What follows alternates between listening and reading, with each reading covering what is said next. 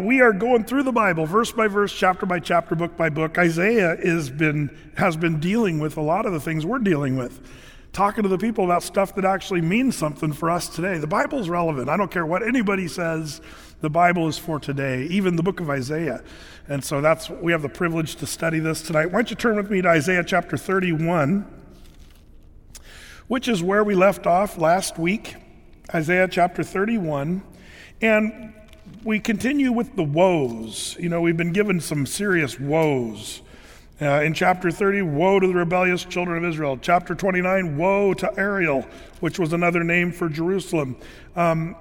Chapter 28, woe to Ephraim, which was the northern 10 tribes, and just woe after woe. Isaiah is just woeing it up. And here in our text tonight, we have this little tiny chapter 31, just 9 verses, and it's woe to them that go down to Egypt, which is really going to echo what Isaiah chapter 30 was saying. And it's just a short little kind of hard-hitting point, sort of piggybacking on chapter 30, where remember it said, woe to the rebellious children of Israel that took the counsel of men rather than God and went down and aligned themselves with the Egyptians. And said, they'll save us, they'll protect us. But it's almost like Isaiah is going to look at it from a little more of a philosophical angle here in chapter 31, not just logistics. Remember, he went over the logistics. You ride on horses, they're going to ride on horses, and they're going to be faster than you. You think you're going to, shoot accurately, they're going to be more accurate than you are. And, you think you're going to drive people away, no, you're going to run for your lives. One person's going to chase 1,000 of you guys. And there was just kind of the math of what was happening there, that they made the wrong decision to align themselves with Egypt. Now, Egypt, of course, we've talked about this many times, is a type or a picture of the world, worldliness, godlessness, apart from God, and they aligned with the world. Man, I hope you're not doing that. I hope we're not doing that. And you can almost put a blank when you read the word Egypt in the Bible. You can fill in the blank. Woe unto them that go down into their financial portfolio and put their trust in their finances rather than the Lord. That's just worldly. Woe unto them that go down to their doctor instead of the Lord. Now, don't get me wrong. I love doctors. Doctors are great. We use them. We appreciate them. But they're not God, they're men. And we forget to go seek first the kingdom of God and his righteousness, and then all these other things will be added unto us. We forget that doctors are not God. I think sometimes doctors forget they're not God sometimes. But they're not, they're just men. And so all that to say, fill in the blank. What is your blank? The thing that is worldly, that's godless, that you turn to for security, for safety, for hope, for help, when really it's just not that great. The Lord is great. The Lord is good. The Lord is able to protect us. And so he is going to take another look at this philosophically here in Isaiah 31. Let's read verse 1. Woe to them that go down to Egypt for help, and stay on horses and trust in chariots, because they are many, and in horsemen, because they are very strong. But they look not unto the Holy One of Israel, neither seek the Lord. Yet he also is wise, and will bring evil, and will not call back his words, but will arise against the house of evildoers, and against the help of them that work iniquity. Now the Egyptians are men, and not God, and their horses flesh, and not spirit. When the Lord shall stretch out his hand, both he that helpeth shall fall, and he that is holpen shall fall down, and they all shall fail together. Pretty strong words, You're going down, both the Egyptian and you, in your alliance with the world, and we see that. Now, do you remember this little verse here in Psalm 20, verse 7? It just echoes, some trust in chariots, some in horses, but we remember the name of the Lord our God. And that makes you think, what's the name of the Lord? Capital L, capital O, capital R, capital D. That's Jehovah or Yahweh. The name, Jehovah righteousness, our righteousness. Jehovah, Jireh, our provider. He's Jehovah's, Nisi, which is our banner. Like, you got to remember the name of the Lord. We put our trust in Jehovah, who's our healer, Jehovah Rapha. It's the Lord's name that speaks of his nature and his character. And so some people put their trust in horses, others in chariots. But as for us, we're supposed to put our trust in the name of the Lord. Who is the Lord? What does his nature tell us? What do we know about his character? Well, the Bible gives us everything we need to know. And we should be trusting in the Lord, not in Egypt. And so he says, verse 3, now the Egyptians are men and not God. The world can't help you. They might seem to be able to help or look pretty impressive. That's one of the mistakes they make here is Isaiah saying those horses, they're just flesh. Which is kind of an interesting thing that he says. He says, now Egyptians are men, not of God. The horses are flesh, not spirit. And the implication is there's a spiritual thing going on here. And when the world thinks they can solve a spiritual problem with a fleshly weapon or tool, they're in for a big shock, because the spiritual stuff, that belongs to the Lord. And it's by his Holy Spirit. The weapons of our warfare are not carnal, but they're spiritual, to tearing down like spiritual, fortresses and strongholds of the enemy. And we have weapons like the Word of God, which is the sword of the Spirit. We've got weapons like prayer and the shield of faith. And, we've just got so much, really, the Lord has given us to do battle against this world. Not the flesh and blood. We wrestle not against flesh and blood, but against principalities, powers, spiritual wickedness in high places. This is the kind of thing we're up against. And I think it's good for us to remember this, by the way, as it relates to what we're seeing going on in the world today. One of the mistakes people make is they forget that it's a spiritual problem. Big mistake. Arab-Israeli conflict. President after president has tried to leave their legacy by coming together with the Palestinians and the Israelis, and there's always a picture of them on the front lawn of the White House, shaking hands, only to bomb each other's, backyards over and over again. And there's a reason why we fail to solve that problem, because it's not a weapon that we have in our arsenal that's going to help solve the Arab-Israeli conflict. It's not a political issue. It's not even an ethnic issue. It's a spiritual issue over in the Middle East. And the more we ignore that, the more we don't acknowledge that, the more failure our presidents are going to have. Trump has come up with the deal of the century for the Arabs and the Israelis. It is kind of laughable, if you ask me, because it's almost like Netanyahu and Trump came up with the deal of a century, and that's what they called it. And yet they also are well aware that the Palestinians will never agree to what they're suggesting or proposing.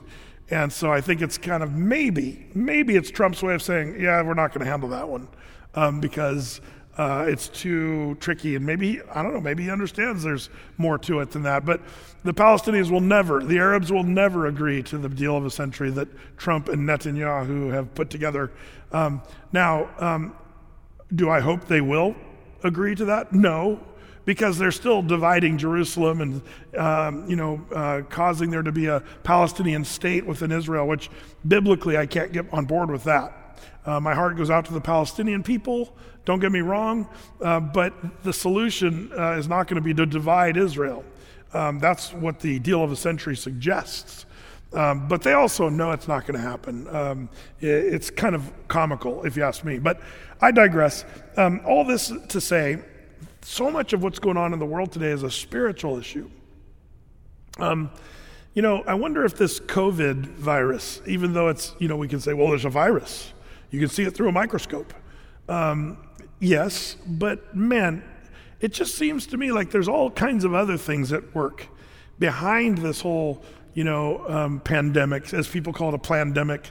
It's almost like there's people that just don't agree about anything, and whether you should be under quarantine, and can churches meet or not meet, and there just seems to be quite the spiritual battle here. And by the way, Christian church, we should be praying through this. I think that prayer is so powerful, and we diminish prayer, and people are panicking about face masks when they should be praying on their face before the Lord and seeking the Lord for wisdom, for healing, for health, but also for just the evil and the agendas and the politics that are sort of linked to all this would just be sort of snuffed out. Unless this is the Lord's plan to sort of stir things up to get us to the last days, who knows? It sure seems like it could be one way or the other, where the Lord could be saying, yep, these are the last days, troublous times, perilous times where there's pestilence and disease that would be going rampant. This is all what the Lord said would happen in the last days. So it shouldn't be a shock to us. But we also wonder, is this just one of the birth pains that the Bible talks about before the coming of the Lord? And we have more to come, perhaps. Who knows? But the Lord. And so we as Christians, we get on our knees and we pray and seek the Lord during these difficult times rather than turning to the Egyptian for the solution. That's what I fear a lot of people are doing, is trying to turn to the world during these days. Whether you're talking about the COVID crisis or racial issues in America or the economy or whatever the problem is, they're just men. Egyptians are men and they are not God. That's the idea here. And Isaiah is calling out the children of Israel. He goes on in verse 4, "For thus hath the Lord spoken unto me, like as the lion, as the young lion roaring on his prey. When a multitude of shepherds is called forth against him, he will not be afraid of their voice, nor abase himself for the noise of them. So shall the Lord of hosts come down to fight for Mount Zion and for the hill thereof." What a picture. The Lion of the tribe of Judah is going to come, and no matter what men say, men will be going, "Hey, what do you think you're doing?" It's like a lion walking in and with its little gazelle in its mouth, getting ready to chomp it down, and like, what, are the men going to freak out the lion? No. The lion's not afraid of anyone. And that's the idea. The Lord is the Lion of the tribe of Judah, and the Lord is not threatened by men. And so this is kind of talking about when he returns. And humanity that wants to come against him will be like, shoo fly, shoo, just get out of my way. The Lord's not intimidated by them. Verse 5, "As birds flying, so will the Lord of hosts defend Jerusalem. Defending also, he will deliver it, and passing over, he will preserve it." Boy, this causes the imagination to sort of run wild, because we're talking about the second coming of Christ. And we're talking about, how the lion, is intimidating and not intimidated. But then there's this thing like a lion, but also like a bird flying over Jerusalem. The Lord's going to, save it and preserve it. It says the Lord will defend Jerusalem, and passing over like a bird, he will preserve it. What does that mean? Man, I don't have the foggiest idea. Whether it's spiritual, where the Lord's got some spiritual protection as he flies over Jerusalem, or is it the Lord's going to raise up, his army with ability to fly in his second coming? There's going to be people coming through the clouds with them. That's us, the raptured church, 7 years in heaven. When Christ returns, we return with them. With 10,000s of his saints, he returns, it says in Revelation chapter 19. And so maybe that's part of this flying over Jerusalem. Maybe we're going to be part of that. I don't know. Or it could be some really modernized F-15s that are more modern than the F-35 now. And there's so many different amazing jets now. Maybe it's something even more protective. Iron Dome right now is protecting, Israel in kind of a over the sky in a massively amazing way. All these missiles that they shoot in from the Gaza Strip and other places, they never really hit their target because the Israelis have Iron Dome, highly technologically incredible, really, defense shield over Israel right now. So who knows? This causes the mind to sort of imagine, what is this going to be specifically? Don't know for sure. It kind of reminds me of the way the Lord protected Jerusalem during when the British came to take over Jerusalem back in 1917. December 9th, actually, Lord Allenby of the British Army was going to blow a hole through the wall of Jerusalem. He had his tank poised there at the east gate that's sealed up. Even to this day, it's sealed up. He was going to blow a hole through there and take Jerusalem from that angle. But somebody said, hey, Lord Allenby, you need to give one more shot at surrender for these, Ottoman Turks, these Muslims that are there. They've been in Jerusalem now for a long, long time, but give them one chance to surrender. And here's what you do. Get our biplanes. This is World War I era planes. And we'll fly over Jerusalem and we'll throw leaflets and written, in Islamic tongue, we will, Arab tongue, we will write, surrender. And it'll be signed Lord Allenby. So he said, well, let's give it a shot. So they flew over Jerusalem and dropped all these leaflets on December 9th, 1917. And these little leaflets came falling from the sky. And there were the Muslims in Jerusalem, whoa, as they saw this thing from the sky, little leaflets falling down. They didn't know what they were looking at. They'd never seen a plane before. And they saw this and kind of freaked out. But then they picked up what they considered to be leaflets from heaven. And it said, surrender, in their tongue, surrender. And then it said, Lord Allenby, which was Allenby's name. But they interpreted that as from Allah. It was like from Allah. So Allah, from the sky, was sending down leaflets to them saying, surrender to this guy, Lord Allenby. So they all lifted up their arms and said, we surrender. You say, Brett, why did you tell us that story? Well, this is the Lord protecting Jerusalem. And specifically, Ezekiel talks about how the east gate will remain sealed shut until Jesus returns in his second coming. It's one of the more kind of incredible things when you go to Jerusalem. The east gate, or Gate Beautiful, the Golden Gate, it's also called there, that's on the eastern side of Jerusalem, that it's kind of a main entry, and it should have been for hundreds of years. Gets you to the Temple Mount right away. But it's been sealed shut, and there's a reason why they sealed it shut. Suleiman the Magnificent sealed it shut because he heard that the Jewish Messiah was supposed to come through there. So he sealed it up with these huge stones, like that's going to keep the Messiah. But little did he know he was fulfilling Ezekiel's prophecy that the door of East Gate would be sealed until Jesus returns his second coming. And it's still sealed to this very day. You'll see pictures. Look it up on Google. The East Gate in Jerusalem. It's a big, beautiful gate that's still sealed shut. Allenby was about to blow a hole in that gate, but as it turns out, God wasn't going to let him do that because the only person that's going to blow that gate is the Messiah when Jesus returns. And how did he protect Jerusalem from that? It was like the birds from the sky, the planes dropping leaflets. I'm not saying that's what's going to happen during the second coming of Christ, but that's an example of how the Lord works. He uses whatever means he wants to bring forth the fulfillment of his prophecies. And that's one of the more. We'll get to that one in a few weeks when we get to Ezekiel's prophecy. We'll take a little closer look at that East Gate prophecy. It's pretty powerful, pretty cool. Well, the Lord's going to preserve Jerusalem, passing over like birds. So he's like a lion. He's like birds. Verse 6. Turn ye unto him from whom the children of Israel have deeply revolted. So they got to turn to him. They've revolted against the Lord. Now it's time to turn to him. For verse 7, in that day every man shall cast away his idols of silver, his idols of gold, which your own hands have made unto you for a sin. Then, when the idols are destroyed, when they turn back to the Lord, then shall the Assyrian fall by the sword, or with the sword, not of a mighty man, and the sword not of a mean man shall devour him. But he shall flee from the sword, and his young men shall be discomfited, and he shall pass over to his stronghold for fear, and his princes shall be afraid of the ensign, saith the Lord, whose fire is in Zion, and his furnace in Jerusalem. Now don't forget, there was a local and near prophecy fulfilled by the Assyrians. And remember the 185,000 soldiers slain without the sword. They just woke up dead. Remember that? The Jews woke up and they looked over and they were all dead.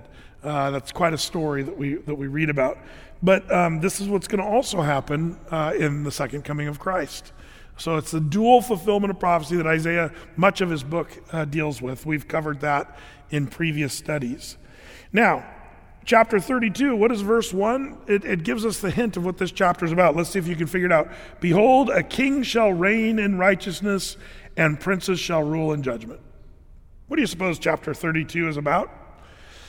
Well, if you said the millennial kingdom, you're right, because the King of Kings, the Lord of Lords, will reign in Jerusalem in righteousness, and princes shall judge, and those that will be ruling and reigning with them, guess what? That's us, according to Scripture. We'll have our resurrected bodies, we'll be raptured, be with the Lord, we come back with them, rule and reign with him. He's the one who's the King of Kings, and he's going to reign from Jerusalem. So this is that story or picture of Jesus in the millennial kingdom, chapter 32. So it says, verse 2, a man shall be as a hiding place from the wind and a covert from the tempest, as rivers of water in a dry place, as the shadow of a great rock in a weary land. So there's confusion. Your NIV puts the word man as plural, I believe, or some of your newer translations. It's a problem because some of the times this word is used in the Hebrew Bible, in the original Hebrew text, the word's translated a man, singular. Sometimes it's men, plural. Which one is it? Well, a few hundred times it's translated as men, plural, but more than 1,000 times it's translated as man, singular. What's your point, Brett?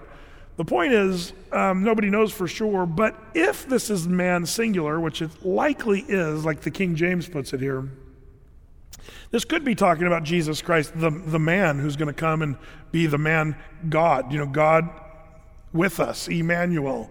And he's also going to come and rule and reign. And the reason there's image here, that he's going to be a covering during the tempest. A man will be a covering. Jesus is the only covering that I want to be under. Jesus talked about, I would have gathered you like a mother hen gathers her chicks and puts them in the shadow of her wings. That's the image here that's being talked about during this time. And this river of water, Jesus talked about that, being a dry place as a great rock in a weary land. This is all imagery that causes us to think of the rock, Jesus, the water of life, the well of springing water, of living water. This is Jesus, I believe. So those of you that have the word men in plural there, I think that might be doing a disservice to the text, because we're talking about the river of life, the rock which we can stand on, and the one who puts us in the shadow of his wing. It's all Jesus in the millennial kingdom. Verse 3, and the eyes of them that see shall not be dim, and the ears of them that hear shall hearken. The heart also of the rash shall understand knowledge, and the tongue of the stammerers shall be ready to speak plainly. This is part of the kingdom. You know what I'm looking forward to in the kingdom is a new body. And I'm going to be able to do better and be better. The older you get, have you noticed that, I remember about a decade ago when I was studying my Bible, and I thought, man, I must be tired. I can't see my little notes that I write here in the side of my Bible. I was like, man, I must be tired. Nope, it was old age, as it turns out. At 42, suddenly my eyesight, the reading, the whole reading glasses thing, what a pain, getting older. And me and my wife, Deb, we crack ourselves up because we'll be in the house and she'll say something, I'm like, what? And then I'll answer and she'll say, what? And we just don't hear like we used to. And it's funny, as it turns out, she's lost all that frequency of the low end of which is kind of my voice, and I've lost all that frequency of the high end, which is kind of her voice. And so we just kind of sit around and say, what? You're getting older when you feel these things. Your knees buckle, but your belt won't. That's a sign you're getting older. You sink your teeth into a nice steak, and then they just stay there. That's when you know you're getting older. But there's good news for you and for us, is we get new bodies, and we get to be able to hear again. It says here, your eyes of them shall not be dim. The ears will hear and hearken. The heart also of the rash shall understand knowledge, and the tongue, people that can't speak, they're going to speak eloquently. That's what it says when they say ready to speak plainly. You'll see in your margin, it says he'll be able to speak eloquently. Have you ever wished that you could speak eloquently? Speaking is one of the things that is one of the greatest fears of people, is speaking in front of a crowd, as it turns out. And in the kingdom, nobody's going to be afraid to talk. Now, we move on then to what's going to happen to the vile person. It says in verse 5, the vile person shall be no more called liberal, nor the churl, said to be bountiful. Now, some of you conservatives are like, oh, this is a life verse right here. Did you see that? The vile person shall no more be called liberal. There's going to be no more liberals. No, that's not what it's saying. But it is interesting. In fact, as we read this, I'll let it stand by itself. I'm not going to try to dive into this too hard. But there's a few words here that you should know about. The word liberal is known by the Hebrew word that means noble or big-hearted, or a person that's kind of giving. So the vile person shall no more be called liberal, nor the churl. Now the word churl is an old word. We don't use that often. But if you look it up in the Webster's dictionary, it's a impolite, mean-spirited person. That's a good word, churl. That guy's a churl. And the word churl means scoundrel or mean-spirited, impolite person. So these people that are mean are not going to be known as liberal. Now, I have to say, and this is where I dangerously start to move in some political landmine area here, but I have noticed that politically there is a reversal of what people think are the nice people versus who are really the nice people. It's a little bit like your parents. Remember when your parents made you do stuff and you thought they were so mean? But then you realized actually they were teaching you character and work ethic, and taking out the trash, as it turns out, was probably a good thing for you as a kid to be able to say, well, I learned how to do chores but I've noticed that you go over to Grandma and Grandpa's house, they're not going to make the kids do chores. They want to be the fun people, but that's not going to necessarily create the great character. I've seen this get uglier in marriage when a divorce happens and the mom is there trying to teach the kids character and doing their chores and doing their homework and all this. And then the deadbeat dad gets to see the kids once a month or something, and he takes them to Disneyland and gives them all the nice gifts and all that stuff. And somehow he's looked at as the big-hearted noble, but he's actually the churl and she's actually the faithful one. But the kids, they don't necessarily know that. Now, I've got good news for those of you that are in that situation. The kids will figure it out someday. They will. They'll figure it out. They'll realize, yeah, Dad was not so cool, and Mom taught us the good stuff. And people that do this game, the Bible says this isn't going to happen during the millennial kingdom. I see this even with the racism issue. I think that sometimes some people that are perceived as having the answer to racism. For example, Black Lives Matter. I've talked about this a lot because it's at the forefront of our political discussions right now. But I don't know that they have the best interest for black lives. Well, Brett, who are you to say this? You're a white guy that doesn't know anything. All I know is this. I see an agenda that is so godless in Black Lives Matter organization. And it's so contrary to what the Bible says. And I'm not sure I see evidence that they really care that much about black lives, honestly. And, there's so much that we could talk about black lives. Chicago and the shootings and the death, black on black crime is such a horrible thing. Like, something needs to be done about all those that would be in trouble, not just the ones that have a political agenda attached to it. It's interesting because I just have to say, if you ask people, which party was involved with the abolitionist movement, and people don't want to admit it, but it was the Republicans. And isn't it funny that the Republicans are perceived as the ones that are being sort of, pointed out as racist? Now you're saying, Brett, you're showing your cards too much on their politics. I am just speaking the truth. Here, the Bible talks about how in the millennial kingdom, this nonsense, they think that somehow that the Deep South and the Confederate flag was kind of a Republican thing. No, it was a Democrat thing. The KKK was a Democrat thing. I'm just saying that's your history. And they've tried to make it sort of erase. They want to erase history and make it look like one group's the bad one and one group's the... I just think the Lord's going to sort all this stuff out in the millennial kingdom. There'll be no more confusion about this. That's what this is saying. And I look forward to that day because, man, it's hard to know what to think about any group or, person anymore because of the way the evil side will sort of misconstrue the other side. And it happens, I think, on all spectrums of the political, line. So be careful on how you think about this. But I've got good news for you. Those of you that are frustrated with seeing the rewriting of history and the calling good evil and evil good and all this stuff, the Lord's going to turn all this around. The vile person will no more be called liberal, and the churl to be said to be bountiful, even though he's not really bountiful.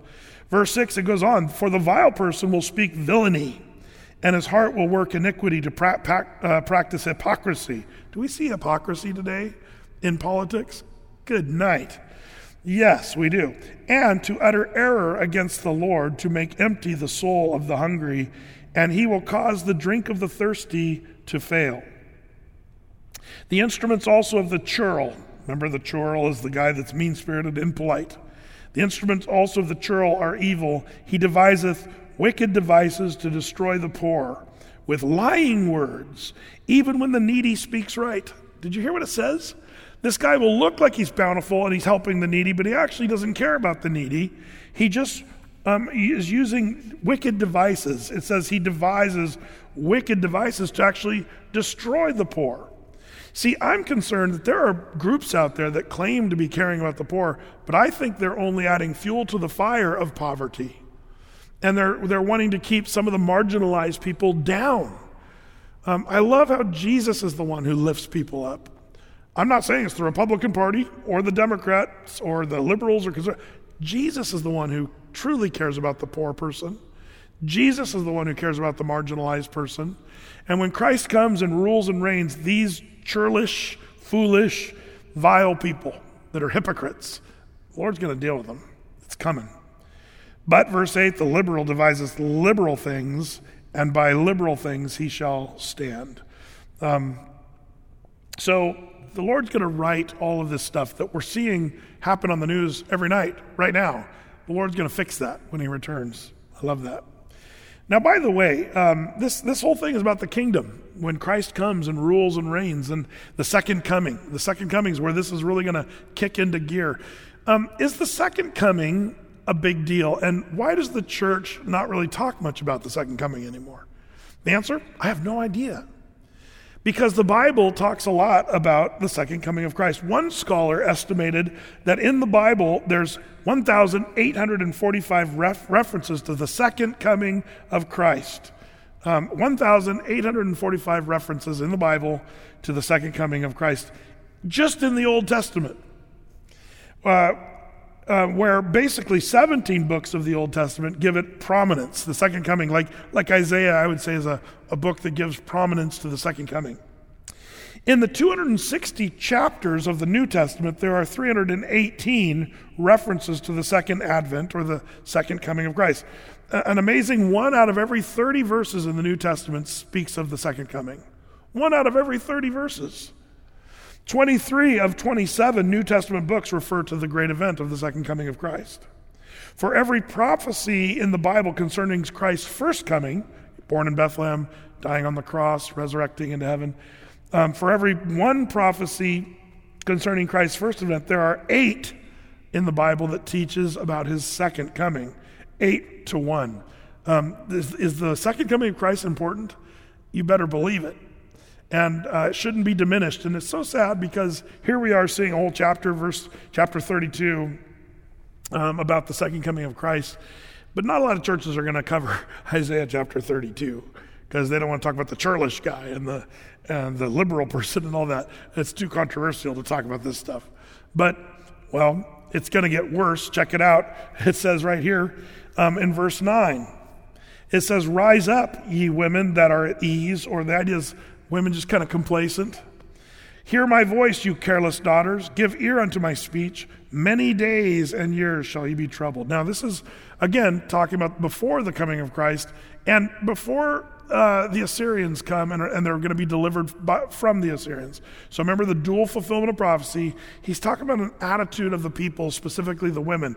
They're kind of carefree, but they're going to be in trouble, and they're going to eventually give ear. "Many days," verse 10, "and years shall you be troubled. you careless women. Not that they're careless, that is, they care less about stuff because they're totally careless. They don't have worries, is the idea. For the vintage shall fail and the gathering shall not come. In other words, the crops are not going to produce wine of the vineyard, and they're not going to come. Nobody's going to harvest. Verse 11, tremble, ye women that are at ease. Be troubled, ye careless ones. Strip you and make you bare, and gird sackcloth upon your loins. They shall lament for the teats, for the pleasant fields, for the fruitful vine.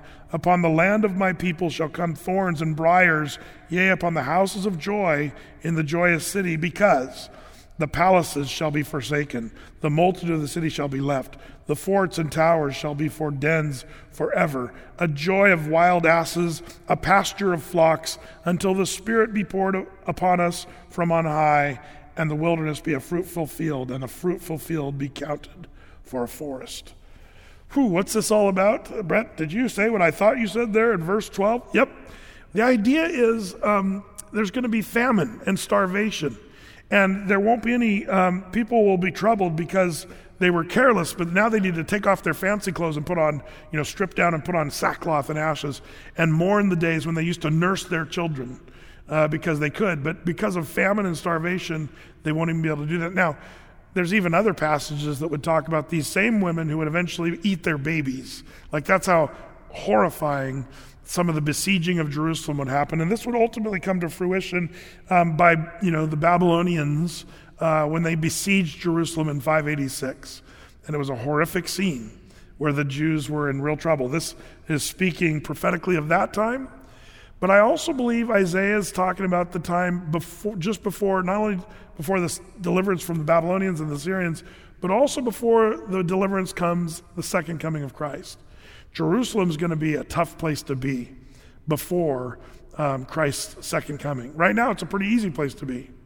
But I think it's going to get bad, really bad, during the tribulation.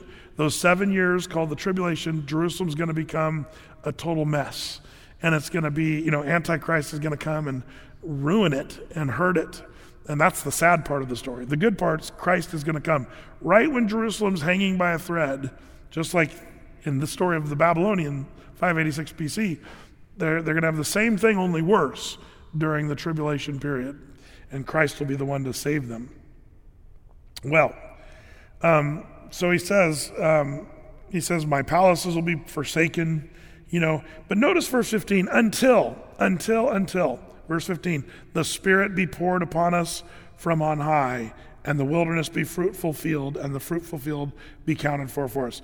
There's going to be a change. And what's the change? Notice, until the Spirit be poured upon us from high. In chapter 2, we see two main things. We see the ministry of the Son of God, verse 1, the king that shall reign in righteousness. But the second part, we see the ministry of the Spirit of God, where he's going to pour out his Spirit from on high. Now, this echoes to, Joel, the prophecy of Joel, and also spoken of by Peter. Let me read to you from Peter's sermon in Acts chapter 2, verse 15. It says, for these are not drunk as you suppose, seeing it's the third hour of the day, but this is that which was spoken by the prophet Joel. That's Joel chapter 2. And it shall come to pass in the last days, saith God, I will pour out my Spirit upon all flesh. And your sons and your daughters shall prophesy, your young men shall see visions, your old men will dream dreams, and on my servant and on my handmaids will I pour out my Spirit in those days, and they shall prophesy. And I will show wonders in heaven above and signs in the earth beneath, blood and fire, vapor and smoke. The sun shall be turned to darkness, the moon to blood, before that great and notable day of the Lord come. Now this is interesting, by the way. So this is the Lord pouring out his Spirit. Now, I believe there's three places in history where particularly the Lord pours out his Spirit. One is the delivering of the Jews from the Assyrian, and this local aspect of what Isaiah is talking about, the near prophecy. But I also believe he's poured out his Spirit miraculously on the day of Pentecost, Acts chapter 2, upon the church, for the church age. But the Lord's going to also, a third pouring out of his Spirit is seen in the millennial kingdom. The prophet Joel's talking about that when Christ comes, and he's going to pour out his Spirit upon all men in a radical way. And so we're seeing some of that, I think, nearing as the day of the Lord gets closer. So are you with me? The pouring out of the Spirit, I think that's what Isaiah is talking about. It's what Peter was talking about in Acts chapter 2. It's what Joel was talking about, of course, there in Joel chapter 2. One thing I might just comment on, because it says in those days the young men will see visions and the old men will dream dreams. There's a big thing on Facebook where a pastor saw some dreams. And some people are getting all, it's gone viral the last 3 days. And some of you might be like, well, Brett, what do we think about that? It's interesting. With dreams, you have to be real careful. Do I believe that in the last days, old men will dream dreams? The Bible says that it's going to happen. Young men will see visions. So we can know that it's going to happen. But the thing about dreams and visions, fortunately, you and I are not asked to make doctrine out of that. In other words, we don't camp out on it and say, okay, we got to change everything we're doing or our attitude about anything, because that's not the purpose of a dream that's from the Spirit of God pouring out His Spirit, where old men will, dream dreams. So the question is, what is it meant to do? Well, the Spirit of God pouring out His Spirit and dreams and visions are to drive us to Christ and make us trust in Christ. And if the dream is making you freak out, or if the dream is making you fearful, or if the dream is making you collect guns and get your bunker and your Cheerios and your MREs, that's not really necessarily the work of the Spirit. So this pastor that came out, one thing I would just slowly caution us on this is he says in November, he saw a dream where in November things are going to go absolutely berserk. And so people on social media, should we be afraid? The answer is no. We're not given over to a spirit of fear, but of love and power and a sound mind. Well, should we gather our guns and get our bunkers? No.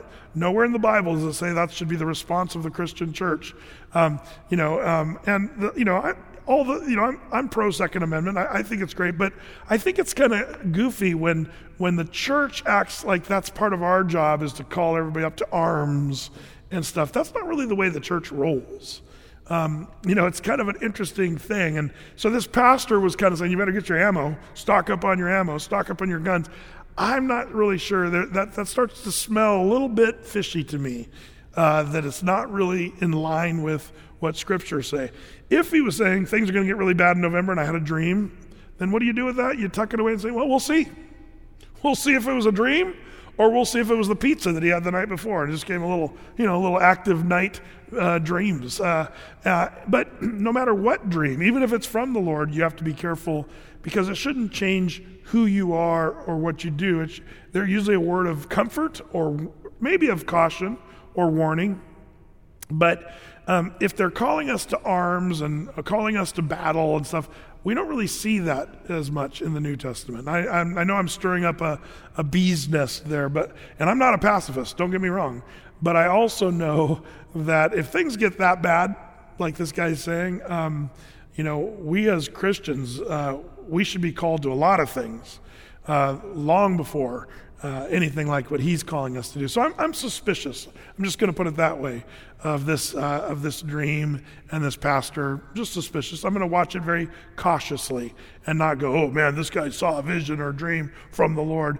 I think the church needs to be real careful and discerning.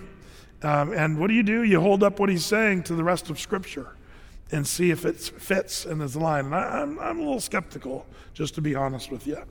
Well, all that to say, that's a freebie for you, but something to think about. Well, quickly back to our text here, verse 15 of 32.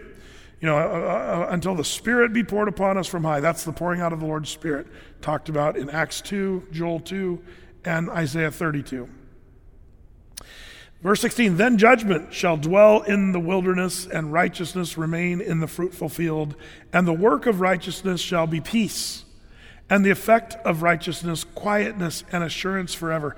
Boy, doesn't that sound good right about now? A little quietness and peace. The Bible talks about how in the last days people will cry out, peace, peace, but there will be no peace. But when Christ comes, there's going to be righteousness and peace, and it's going to affect the righteousness and quietness. And verse 18, my people shall dwell in a peaceable habitation and in sure dwellings and in quiet resting places, when it shall hail coming down on the forest and the city shall be low in a low place.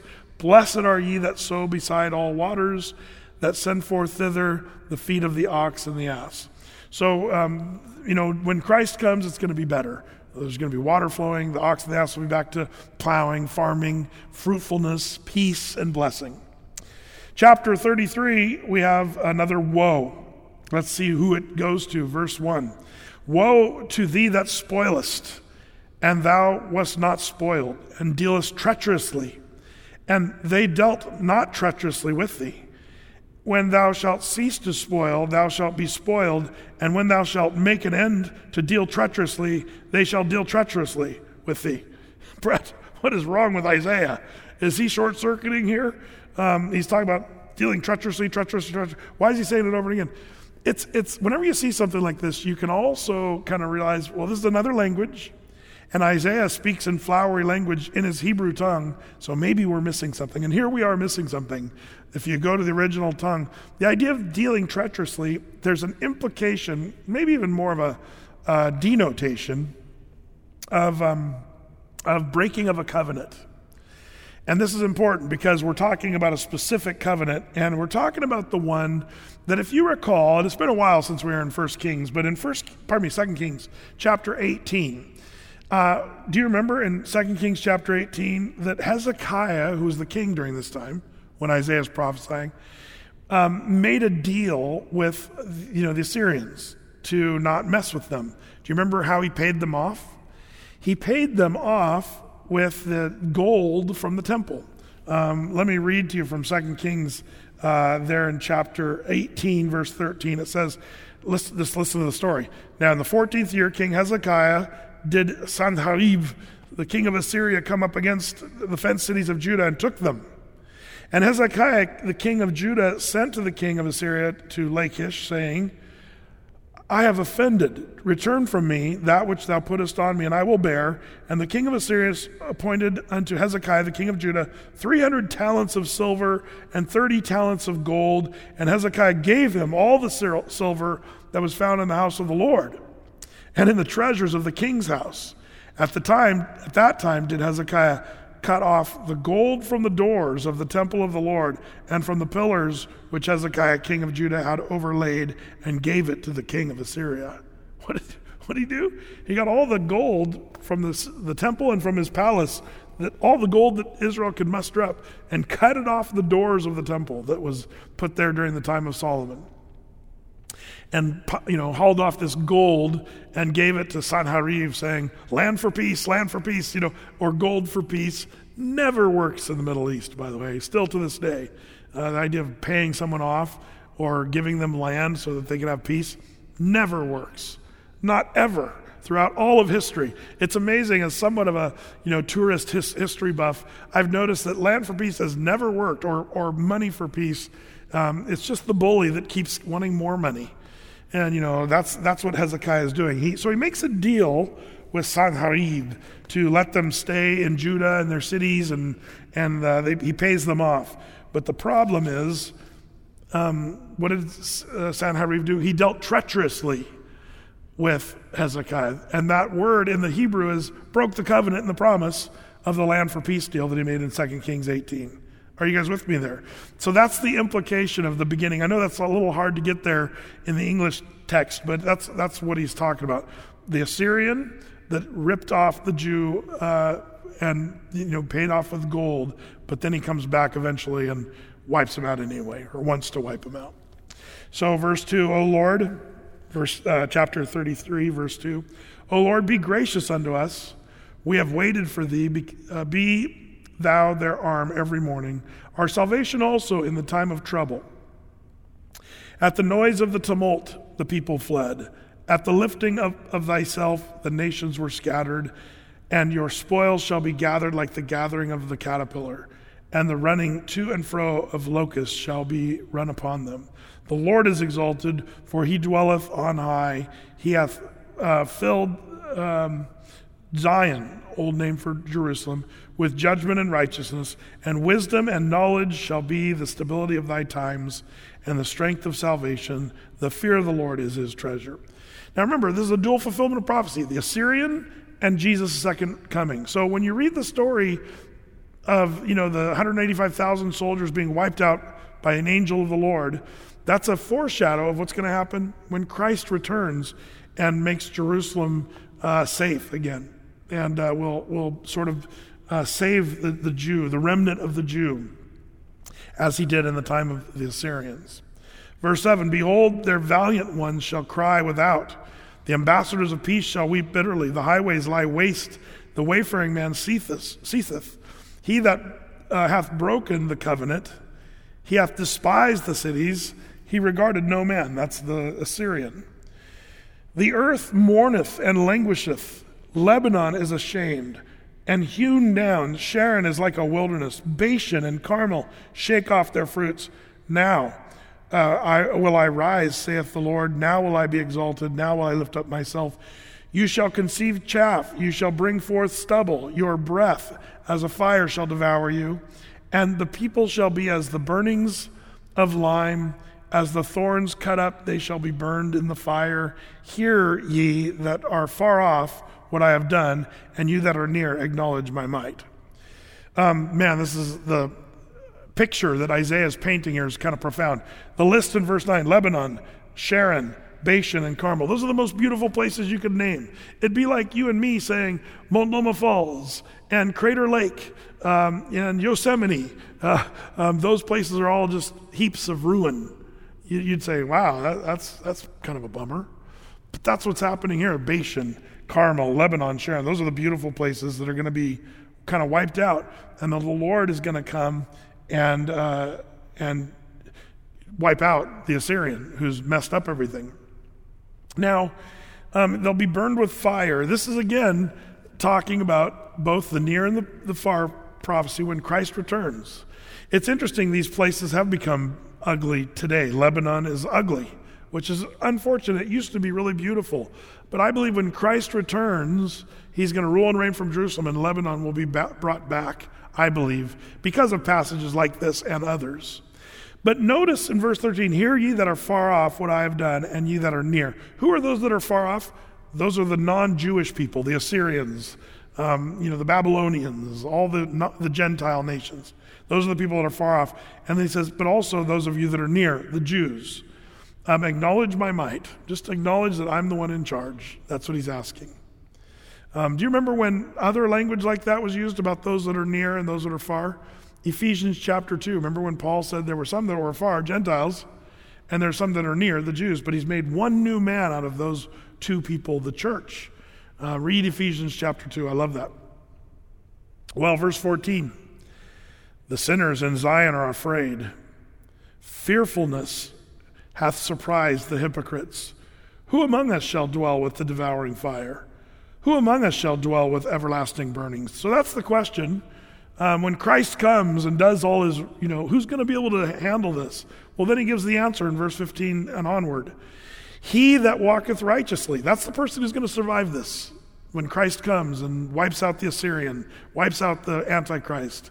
The person who's righteous, he that walketh, verse 15, righteously, and speaketh uprightly. He that despises the gain of oppressions, that shaketh his hands from holding of bribes, that stoppeth his ears from hearing of blood, and shuttereth his eyes from seeing evil. He shall dwell on high. His place of defense shall be the munitions of rocks. Bread shall be given him. His water shall be sure. Thine eyes shall see the king in his beauty. Whose eyes? The righteous people. And that's us, by the way. We're counted righteous, not because of practically righteousness, but positional in Christ righteousness. Thine eyes shall see the king in his beauty. They shall behold the land that is very far off. Thine heart shall meditate terror. Where is the scribe? Where is the receiver? Where is he that counteth the towers? Thou shalt not see a fierce people, a people of fear, of deeper speech than thou canst perceive, of stammering tongue that thou canst not understand. Look upon Zion, the city of our solemnities. Thine eyes shall see Jerusalem, a quiet habitation, a tabernacle that shall not be taken down. Not of one of the stakes thereof shall be ever removed, neither shall any of the cords thereof be broken. But There the glorious Lord will be unto us a place of broad rivers and streams, wherein shall go no galley with oars, neither shall gallant ship pass thereby. For the Lord is our judge, the Lord is our lawgiver, the Lord is our king. He will save us. Whew. Man, verse 21 and 22 is when Christ comes. And remember we sang from Psalm 46, there is a river, the streams whereof shall make glad the city of God. That's when Christ comes and the river is going to flow. It's talked about in Zechariah 14. Jot this down in your notes. In Zechariah 14, verse 4, it says, and Jesus, his feet shall stand on that day on the Mount of Olives, which is before Jerusalem in the east, and the Mount of Olives shall cleave in the midst thereof, split, and toward the east and toward the west, and there shall be a great valley, and the half of the mountain shall remove from toward the north, the other to the south, and you shall flee to the valley of the mountains, for the valley of the mountains shall reach to Azal, which is Petra, by the way. Yea, ye shall flee like ye fled from before the earthquake in the days of Uzziah the king of Judah, and the Lord my God shall come, and all the saints with thee. And it shall come to pass in that day that the light shall be clear nor dark, but it shall be one day the Lord shall be known as the Lord, not day or night, but it shall come to pass that the evening time shall be light. And it shall be in that day that living waters shall go from Jerusalem, half of them toward the former sea, and half of them toward the hinder sea. That'd be the Mediterranean and the Dead Sea. In the summer and the winter it shall be, and the Lord will be king over all the earth in that day. So this is that river that's going to come from Jerusalem someday. There's going to be a huge earthquake, split Mount of Olives, from north to south, and water's going to flow. Fresh water to the Dead Sea, bringing life to the Dead Sea, fresh water down to the Mediterranean Sea, and it's going to be a whole different deal. This is all talked about here in Isaiah. We're reading about this river, and also in Zechariah, and also the Psalms. For the Lord's going to judge, and he's going to take over. Well, verse 23, thy tacklings are loosed. They could not well strengthen their mast. They could not spread the sail. Then is the prey of a great spoil divided. The lame take a prey, and the inhabitant shall not say, I am sick. The people that dwell therein shall be forgiven their iniquity. This is what the Lord's going to be able to do, which he's so good at, forgiving people of their sins. Good stuff. Quickly, chapter 34. We're almost done for the night, but let's cover this one. It says we're about halfway through Isaiah as we speak. It's a long book, 66 chapters. Verse 1 says, come near, ye nations, to hear, and hearken, ye people. Let the earth hear, and all that is therein, the world and all things that come forth of it. For the indignation of the Lord is upon all nations, and his fury upon all their armies. He hath utterly destroyed them. He hath delivered them to the slaughter. So chapter 34, as we talked about a little bit on Sunday, is about the nations, God judging the nations. Verse 3, their slain also shall be cast out. Their stink shall come upon out of their carcasses, and the mountains shall be melted with their blood. And all the host of heaven shall be dissolved, and the heavens shall be rolled together as a scroll, and all their hosts shall fall down as a leaf falls from the vine, as a falling fig from the fig tree. We could talk about this when the earth and everything. So when does the earth get totally destroyed? That's at the end of the millennial kingdom. And there's going to be a new heaven and new earth created. And so it's a whole new deal. But how's the earth and the cosmos, the universe, going to be sort of destroyed? Dissolved. And the word dissolved there is an interesting word. In fact, it's always funny how science sort of chuckles at the Bible, but it shouldn't. Whenever the Bible deals with science, what's amazing about it is its descriptions are amazing. The earth is hung upon nothing. That was written before we knew anything about what's going on with the earth in space. But the Bible has been accurate about this. But for you that are interested, I'm going to throw you a bone here, you science brains. The language of verse 4, the earth shall be dissolved and the heavens rolled together with a scroll. Those that study, vector analysis or tensor calculus, they know that science is revealing that the idea of stretching out the cosmos or unfurling, rolling it out, is actually really perfect language in talking about the expanding of the universe. And the Bible actually gets this right. Isaiah gets it right. Like in Colossians, it says this: "For by him were all things created that are in heaven and are in the earth, visible and invisible, whether they be thrones, dominions, principalities, powers.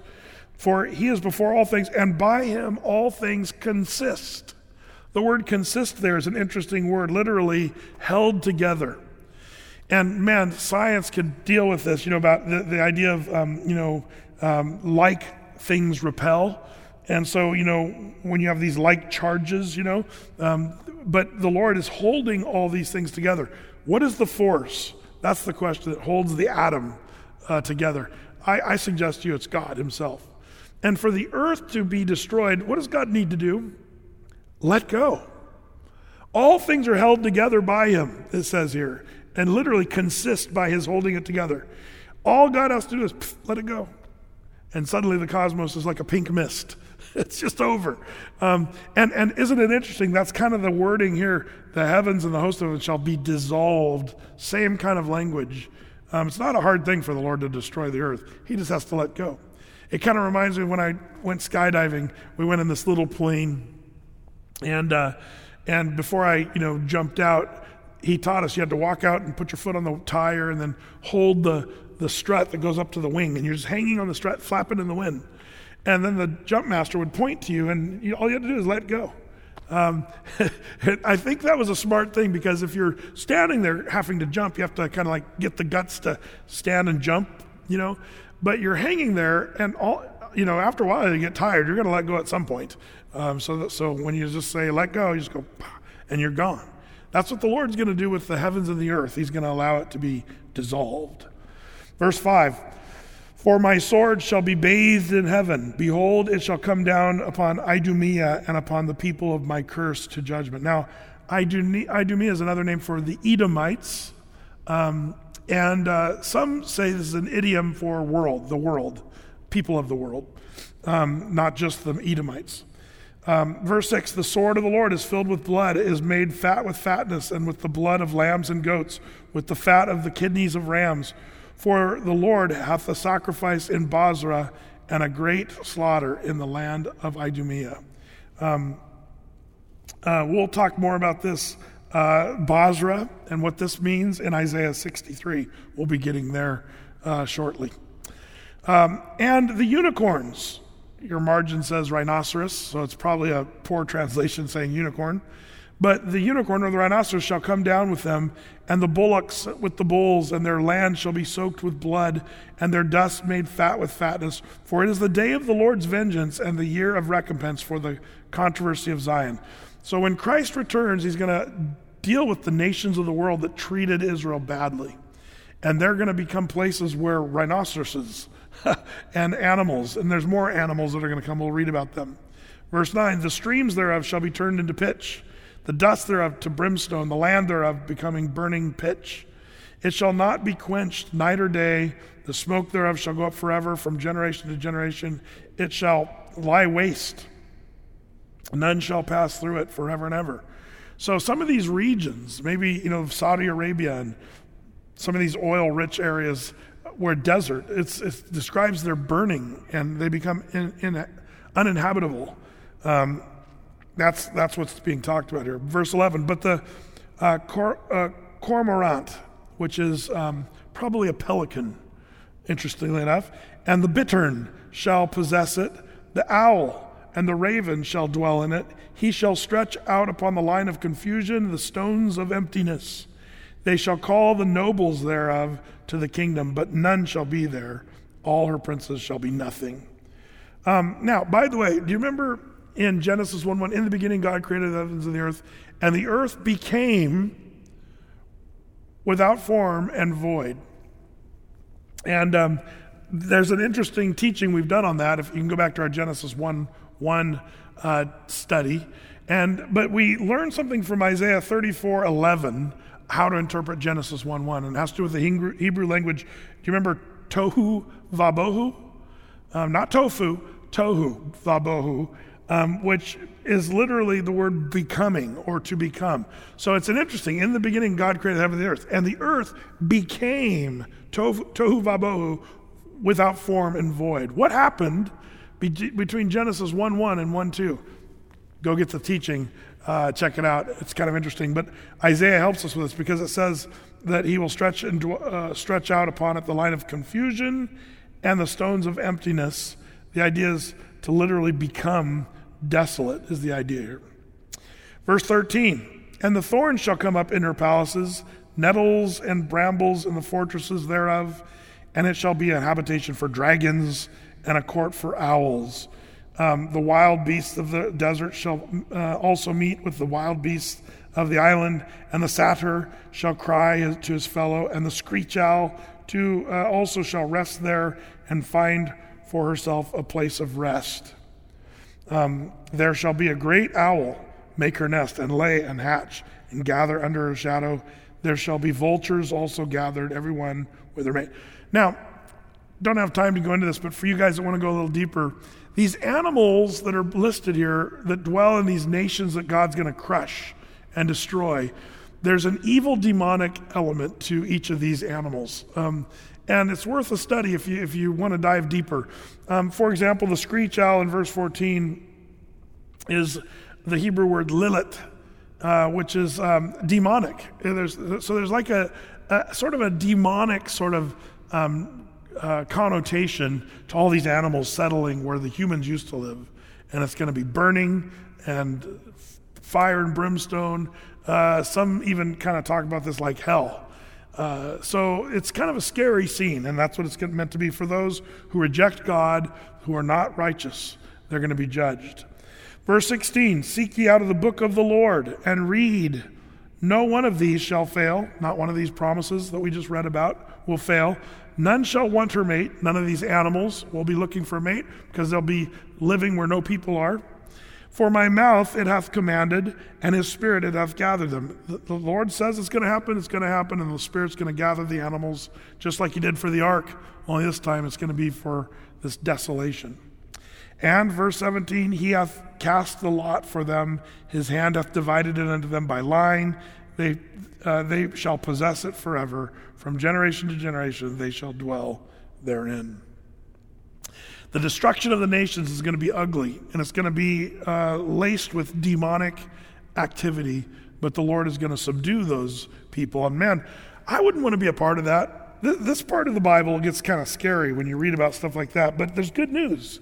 You don't have to be a part of that. You can be a part of those that are saved. You're saved from death and hell and destruction when you believe that Jesus Christ died on the cross, rose from the grave, and if you accept that work of salvation for your sins, the Bible says you're on the right side. And when the rapture of the church happens, you'll be with the Lord and you'll be there forever, for all eternity with the Lord. None of this will move you. None of this will shake you. So that's what we're called to do, is follow Christ. All of this stuff, the Old Testament, is to remind us to be on the right side of things. Hope you're a Christian, especially in these days. These aren't days to be messing around, playing, with made-up religions that people sort of come up with. But I would go with the Word of God that has withstood the test of time and its absolute truth, the Scriptures. Well, Lord, we thank you so much for your Word, and I pray that as we continue through Isaiah, that we'd have your heart, your mind, that we wouldn't be troubled by what's coming, but prepared. Lord, that our hearts would be ready as we walk with you, serve you. Lord, I pray that everybody who's listening to this teaching tonight will have that assurance of salvation, knowing that they're saved by your grace through faith. If not, Lord, I pray that they would come to you, repent of their sins, be saved, and accept the work of the cross. So bless your people. Lord, may this study tonight bring good fruit into our lives. In Jesus' name, amen. Amen.